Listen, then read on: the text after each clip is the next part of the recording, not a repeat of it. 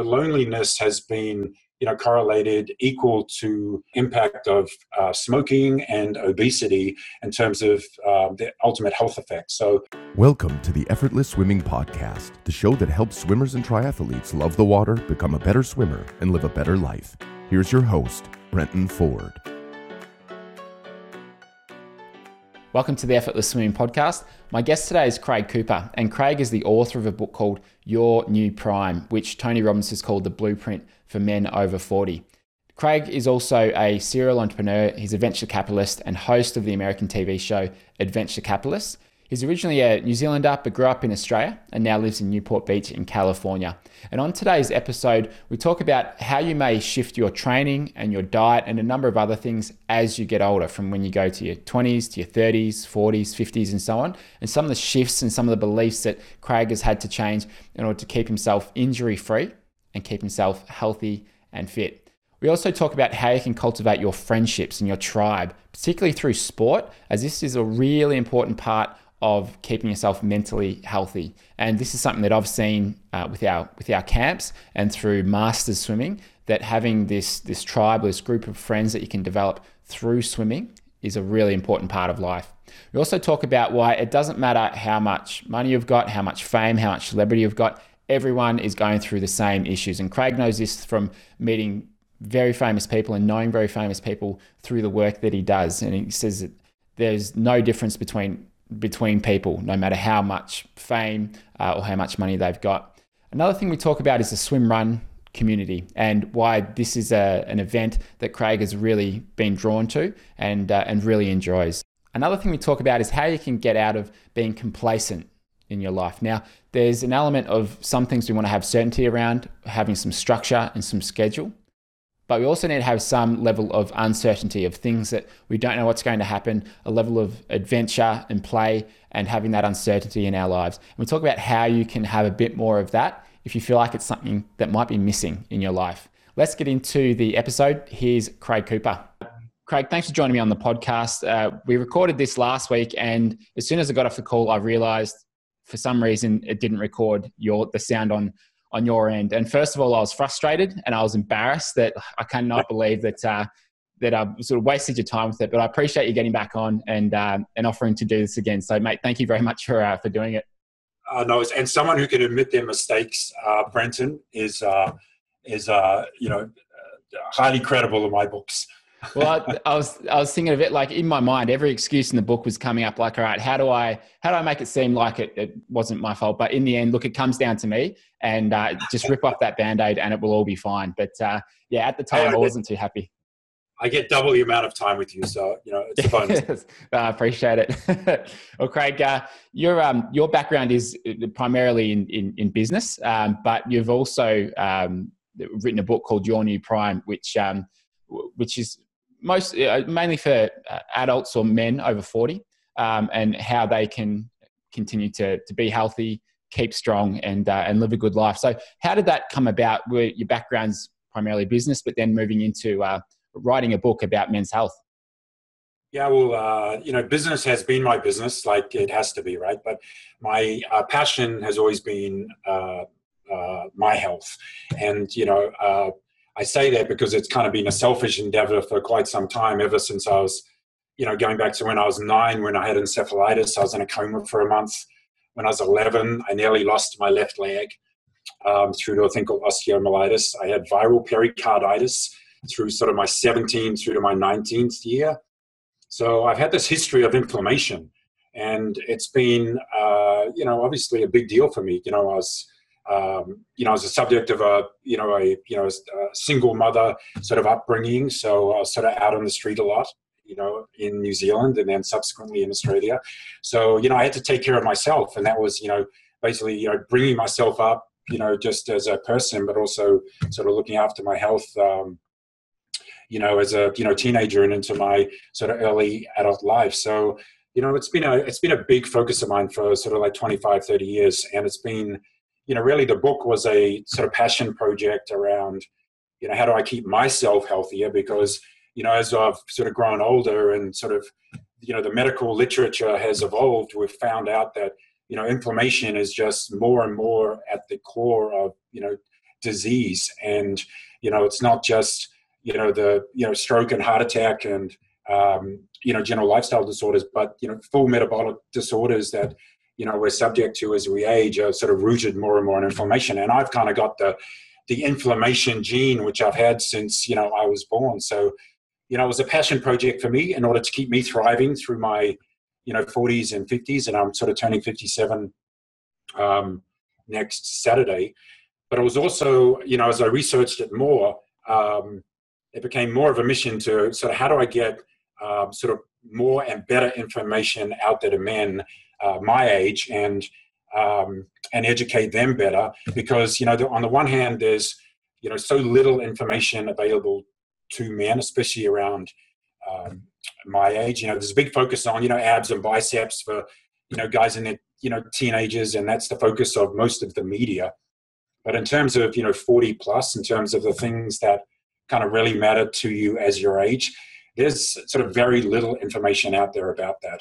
And at the same time, there's a lot of disinformation, right? We get sound bites from the 6 o'clock news every night where, we're just inundated with sort of, the influencer marketing around fitness and health. And a lot of it is, not rooted in science. I mean, basically anyone can come in and become an influencer, if you've got, a good body and, 500,000 followers on Instagram, whatever it might be, right? So there's a lot of disinformation there. So I wanted to cut through all that, particularly as it sort of relates to sort of guys my age, and provide a platform for them to sort of thrive forward. And, not just about fitness, because that's only, one part of, being healthy.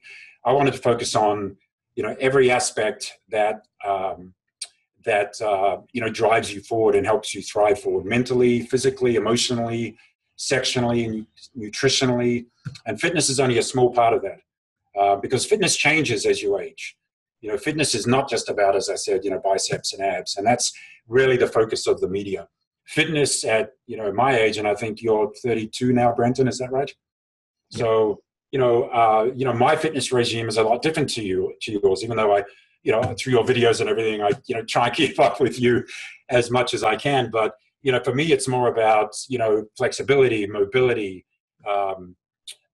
strength is a huge part of it. Obviously as we start to lose muscle mass as we age, but it's a different platform once you hit your sort of 40s and above. Are there some beliefs that you had 10, 20 years ago that have changed? What are the main beliefs that you've changed in that time, where you realize that maybe what you thought you could do when you were 20 or 30 that maybe isn't the smartest option now, or some of those things where you've completely switched stances? I mean, I know with my coaching, with my swimming, there's been a few things where I've had my eyes open to what I originally thought when I started. Is there anything that stands out to you there? Yeah, I think, you've got to realize your limitations as you age, right? Because, I kept pushing as hard as I could, as long as I could. And, I got to the point where I was just rolling between injuries, right?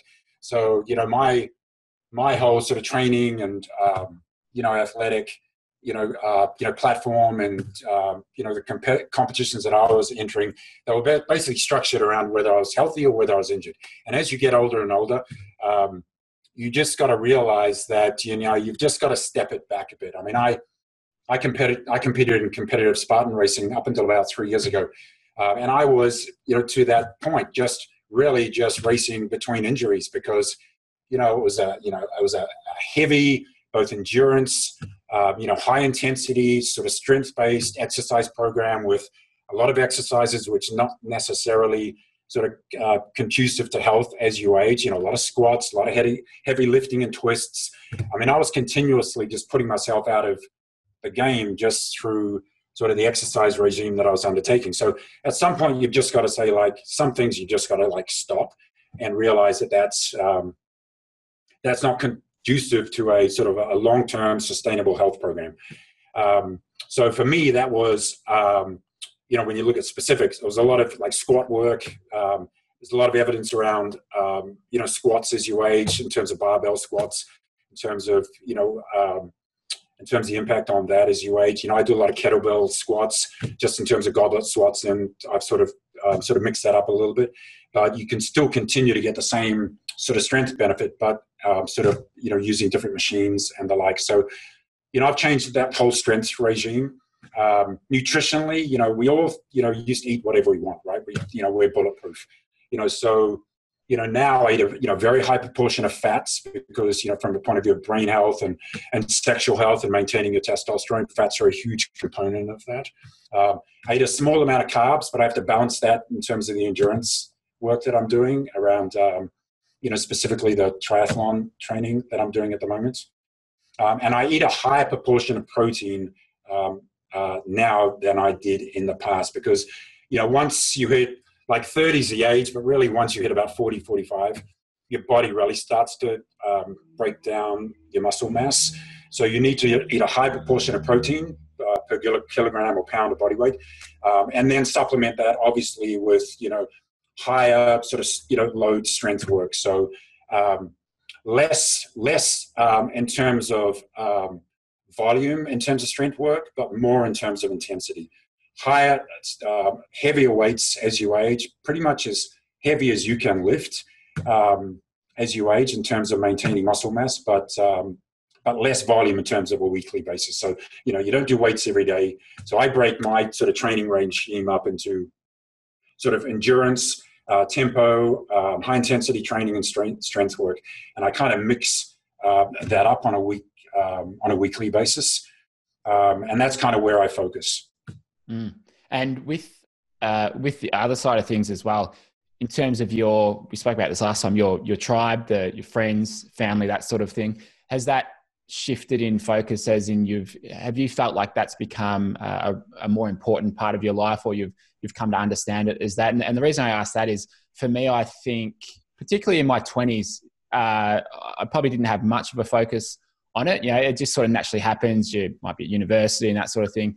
Happens a lot easier, but as soon as you have kids, sometimes that can fall by the wayside because you become so busy with that. So what I've tried to do with that is put a little bit more time and effort into cultivating that and being able to keep in touch or spend time with friends and keep that going, because I've seen it be a really important part of mental health, and also just the side of things where you're having fun, you're able to play, you're able to really just take a step back from all of the other stuff that you do.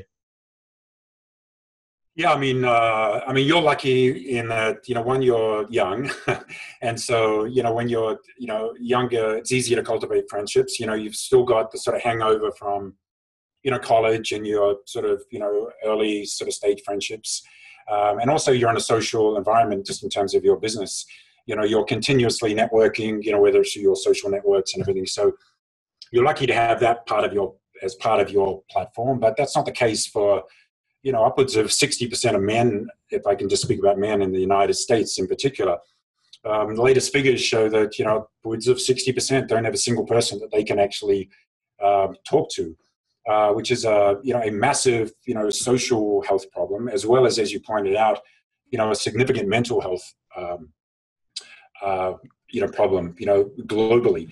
And that is basically being accelerated by the fact that not only are we lonely as a population, but when you layer on top of that sort of the level of social isolation that we're in at the moment, it basically doubles the health and both physical health and mental health impact of that. And I say physical health because, loneliness has been, correlated equal to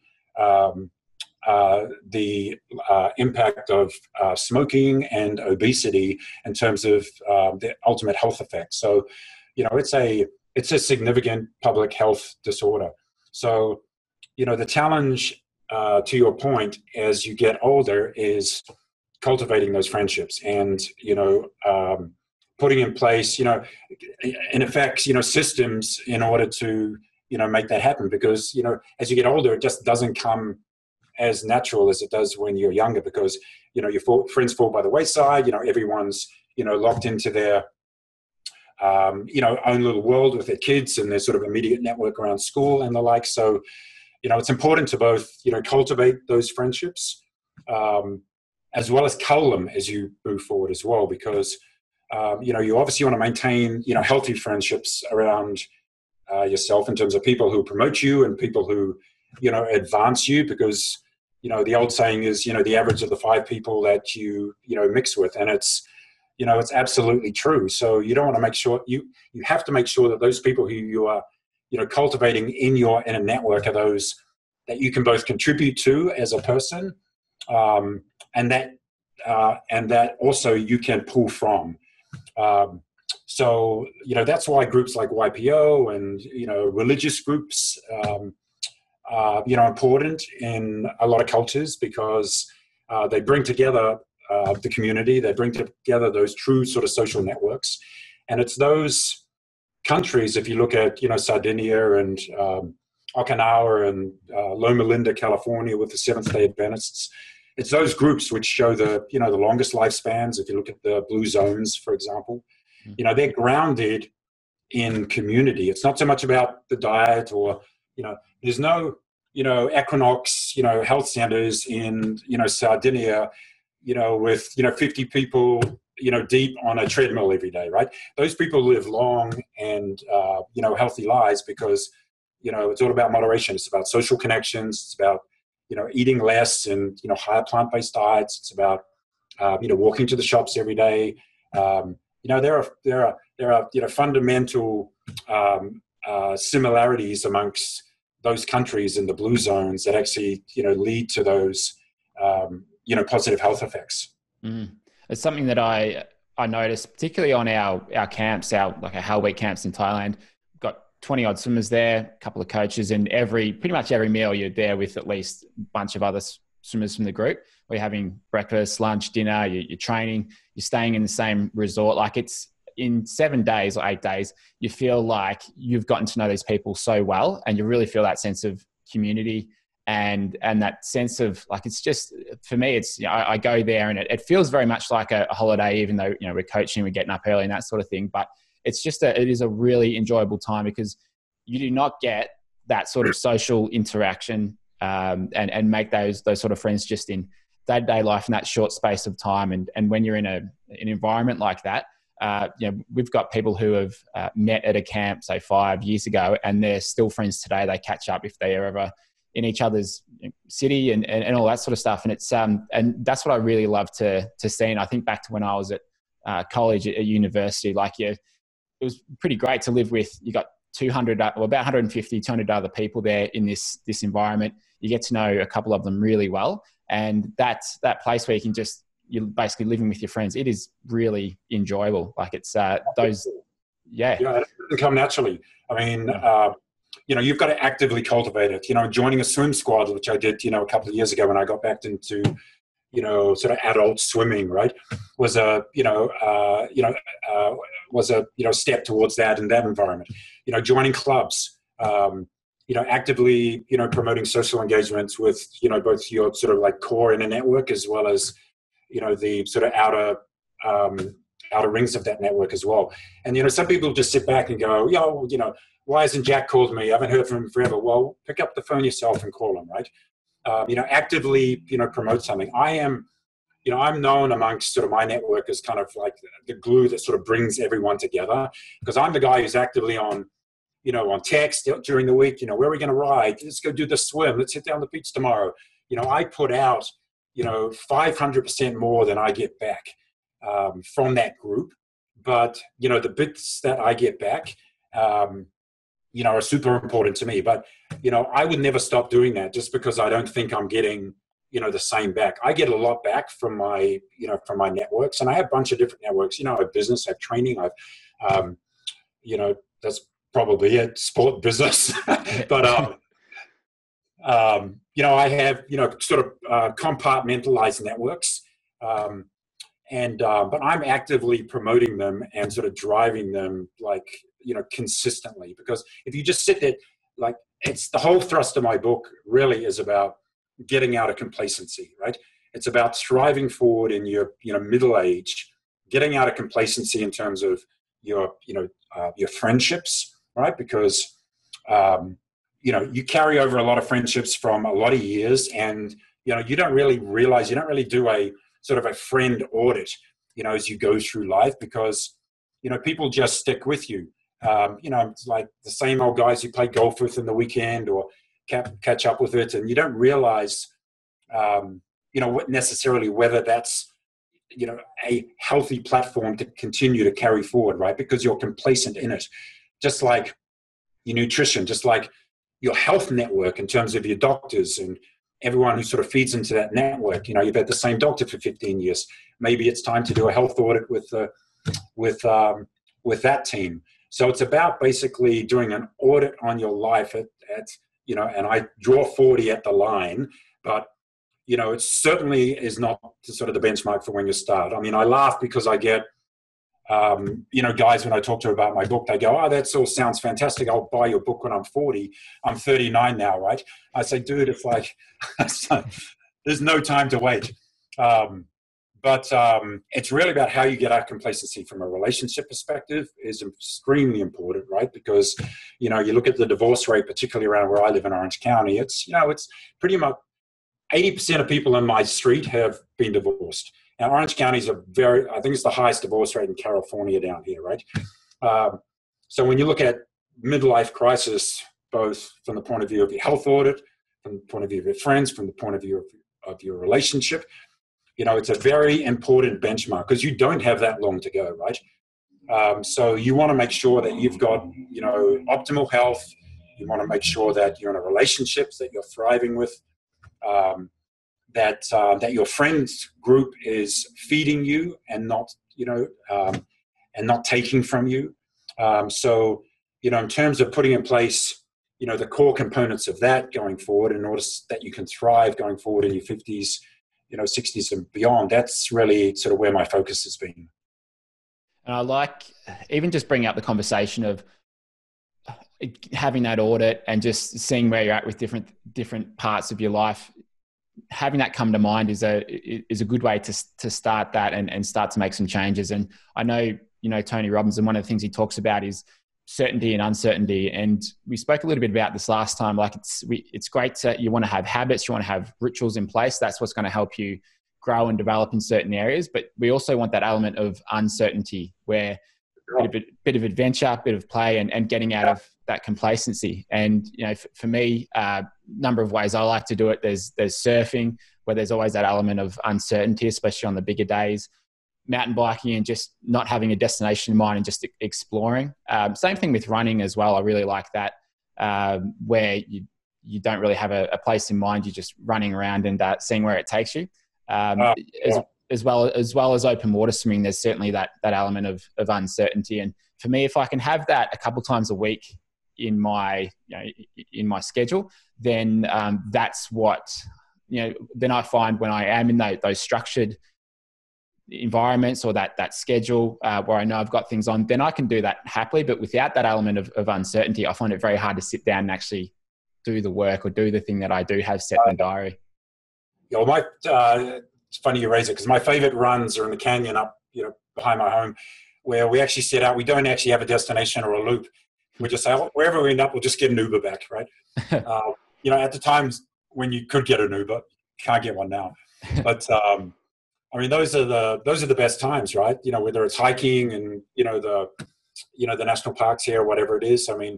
What we've learned, I think, more and more, the last couple of months is that there is no certainty, right? And I've been through, a number of black swans in my life, financial crisis and stock market booms and, and the like, probably 4 or 5. And this is obviously, ranks up there at the top. But, in terms of, certainty in life, there is no certainty, right?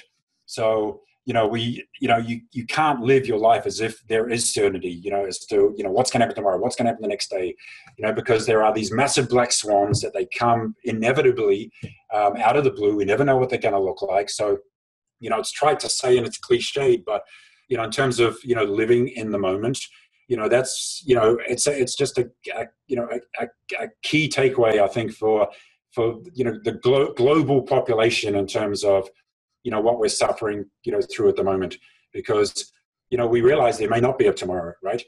Or tomorrow is massively, impacted by an event such as, what we're going through at the moment. So I find that, there's a lot of good coming out of the situation at the moment, because, one of the big takeaways is that, we're all sort of like, realizing that, firstly, there is no tomorrow. Secondly, it's, we can live very, much simpler than what we were living before.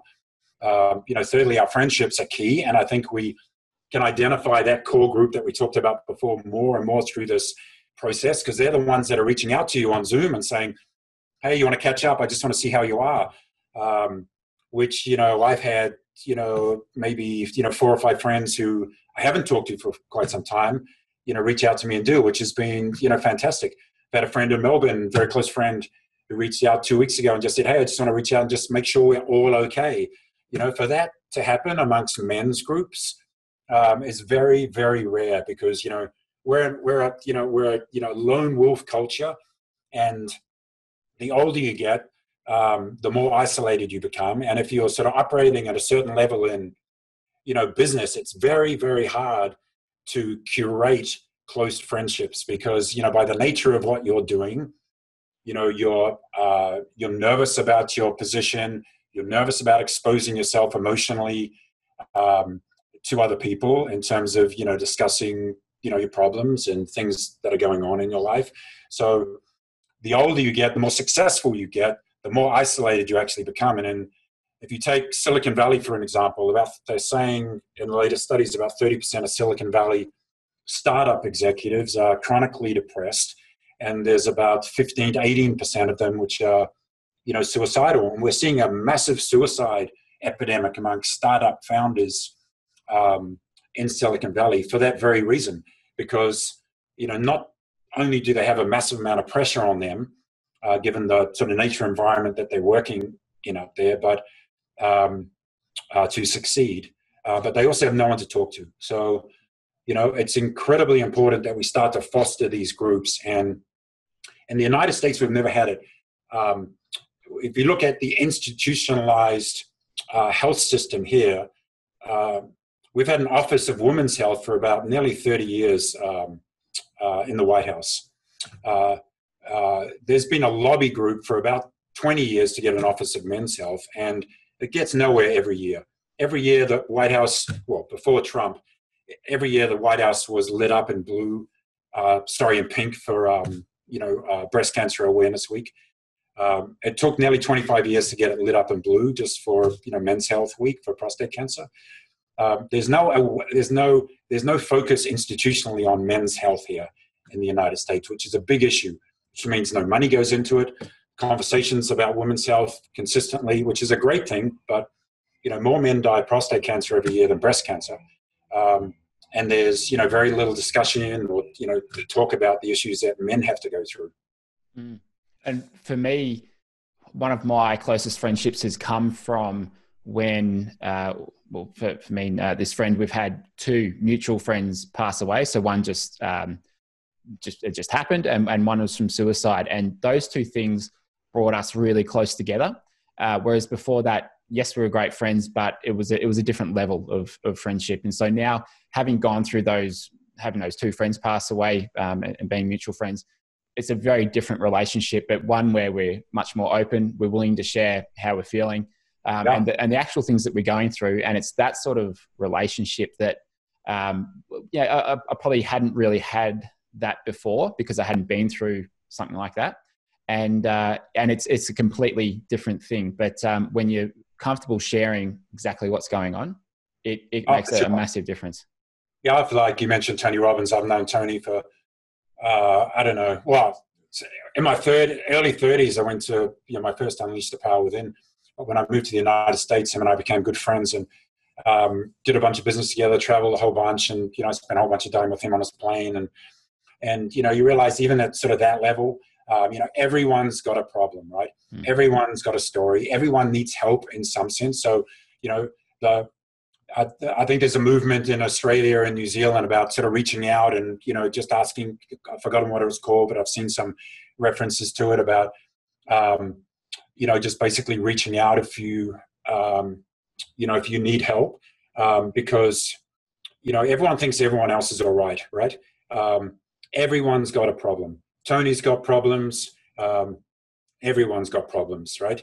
You think everyone's got the perfect life financially, emotionally with their partners and their kids. It's just all BS, right? They say never meet your heroes because you'll be disappointed. Once you get behind the screen, no matter who it is, I talk about in my book where, I spent, a lot of summers, up until probably last year, I'd travel up to Malibu every weekend because I'd go up to Laird Hamilton's house up there. Because he's got a 25-meter pool, which is about 20 feet deep, and it's about probably 30 feet wide. It's a massive, big pool in his backyard, and throughout the week, and particularly on Saturdays, there'd be about maybe 15 to 20 guys and girls, came together at Laird's house, and this was movie directors, famous NBA players, everyone from John McEnroe to to Barbra Streisand, and, all these people would turn up, right? Just like you'd be sitting in, the pool and suddenly, Orlando Bloom would come in, right? It was awesome. It was just like a repository of all these people that would be pooled, and it didn't matter what you did, what you had done, because half the people there, you don't know who they are until you find out who they are. But the rest, obviously, you know who you are. But everyone who came there, were only invited and only got to stay and had longevity in that training environment if they had something to contribute to the group, right? Because it wasn't just a matter of just turning up, hanging out, doing some pool training, because that was the foundation of what became XPT training. You've probably seen that more and more now, which is the underwater training system, which Laird and his wife Gabby started with Brian McKenzie and Darren O'Leon. That was the sort of foundations of that training. But to my point, everyone who came there had something to contribute. So, if you came and you sucked from the group and you're a celebrity horde, then you wouldn't get invited back, right? But if you came and actually contributed into the process, it's not about just being, physically fit and involving yourself in. But there was a huge sort of Swedish sauna that sort of Laird has next to his pool. So, we'd do swim training, then we'd do, ice rotations in the ice bucket. We'd go into the sauna. Any one time there'd be, maybe 10 or 12 people in the sauna. And, once you got in the sauna, it was like one of those, Indian tribe sort of like truth barrels, right? Everyone's there in their boardies or, in their Speedos. And, all guards come down, right? So, you got to the point where you're talking with, significant, celebrities and public figures about their divorces and, problem they're having with, this and that and, the children. And it became, to me, it was the first sort of like therapeutic sort of, men and women's group that, I had been involved in. And, I say in my book, it was the reason why I drove, nearly 2 hours on a Saturday morning, from Newport Beach, California up to sort of Malibu, every weekend, because, from the point of view of my personal therapy and what I was getting sort of out of that group and the friendships that, I, grew and cultivated out of it, they were priceless. So it takes effort, right? It takes effort to maintain friendships. And the hardest thing to do, just given the nature of our lives and, how busy we think we all are, is to just pick up the phone or, have a real communication with someone outside of just texting or, commenting on their Instagram page or whatever it is. And I think, when you look at, this sort of interaction and how that's becoming more and more pervasive, and it's going to be, more and more, I think that's one of the key sort of benefits we're seeing out of this crisis at the moment. And going forwards, for you, what are you most looking forwards to in the next 6, 12, 24 months? And what are some of the challenges that you're looking forward to taking on, whether it be business, personal, triathlon? What have you got coming up? So let me think. Well, I'd love to get back on a plane and go to the Maldives next week. That would be ideal. Even just go down to Mexico for the weekend. I mean, just those small things that you miss, right? Yeah. Because, I really am getting cabin fever at the moment. So I'm missing that. Luckily, unlike you, it's 4 degrees in Melbourne. We're coming into summer here. So, California is getting, getting the weather back again. But athletically, look, I'm really looking forward to everything opening up again. I'm sort of, just holding my breath every week to see, what those schedules are looking like. I'm participating in the swim run sort of world, which I love. I did Breca last year and I did the Australian champs. And, I just did the Otillo World Champ Series in Catalina, which kind of slipped under the radar before COVID. So I love the swim run movement to our point because it's very, very conducive to community.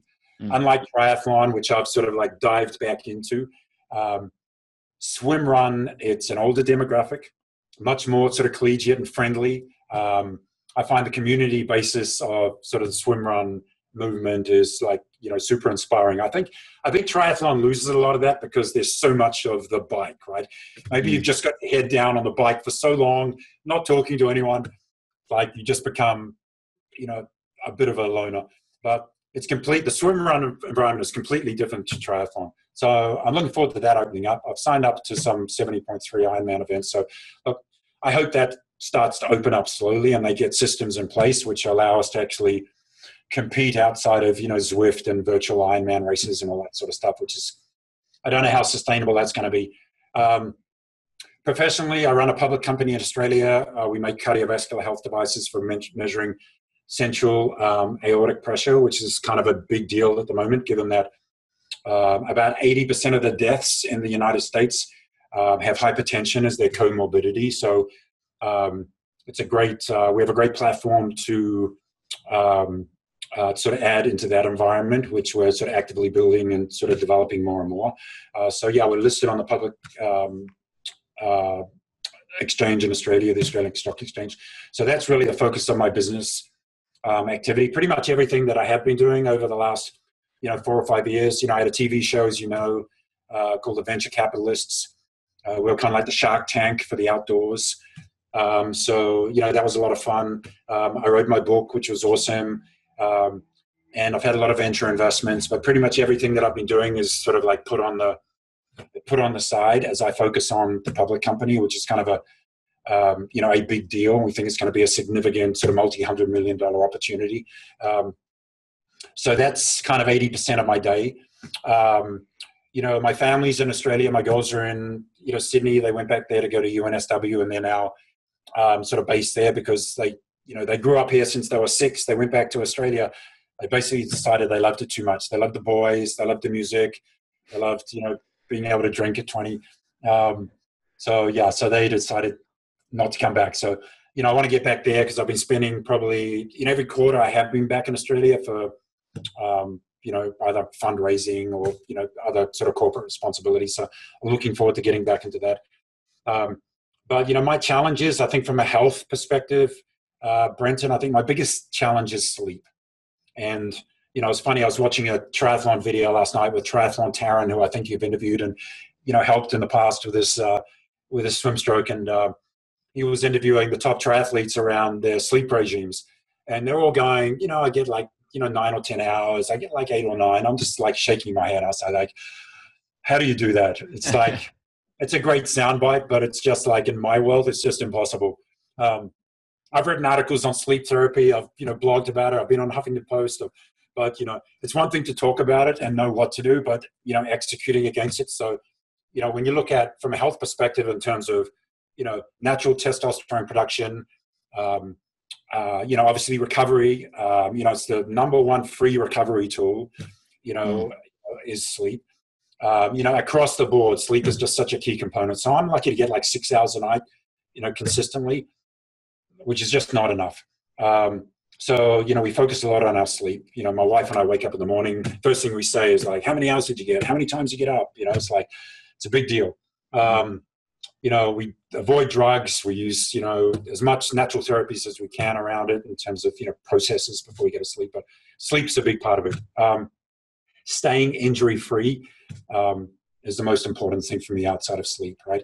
Because I put myself into the game and it takes a long time to get back in and get to the level where, I'm at, age group competitiveness.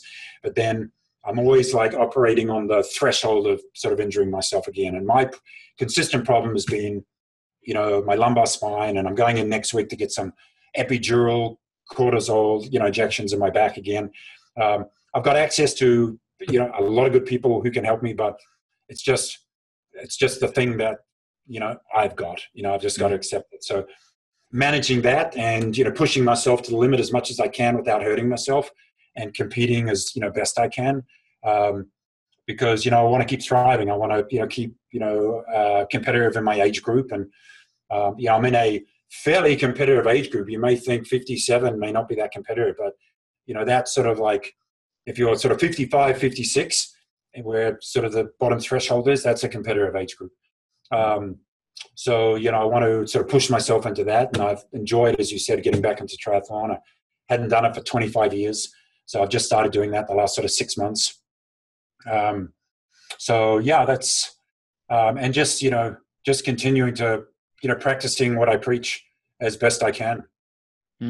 It sounds like you've got a lot on your plate, but it's having those things to do where you can progress, you can work towards something. That's really where that enjoyment in life comes from. I mean, for me, I love just being able to try to continually improve my swimming or surfing or running, whatever it might be. And also just growing the business, growing Effortless Swimming and seeing how much better we can make things. And it's that's really where I get a lot of enjoyment from. So, Craig, thanks very much for being on the podcast and for doing it a second time through. And when you do get to Melbourne or back to Australia, it'd be good to catch up. Yeah, well, look, you talk about my life goals for the next 12 months. I would rather meet you in Noosa for the Noosa swim camp. And, do some laps out to, Granite or Tea Tree. That would be, I think that's something I want to, go to bed thinking about tonight. Yeah, sounds good. I mean, thinking about that now, it was already a good thing to do. But now when I can't travel to Queensland to do anything at the moment, it seems even more enjoyable. So yeah, that would be awesome. Thanks again, Craig. Thanks for listening to the Effortless Swimming Podcast. If you'd like us to help you become a faster, more efficient swimmer, go to www.effortlessswimming.com.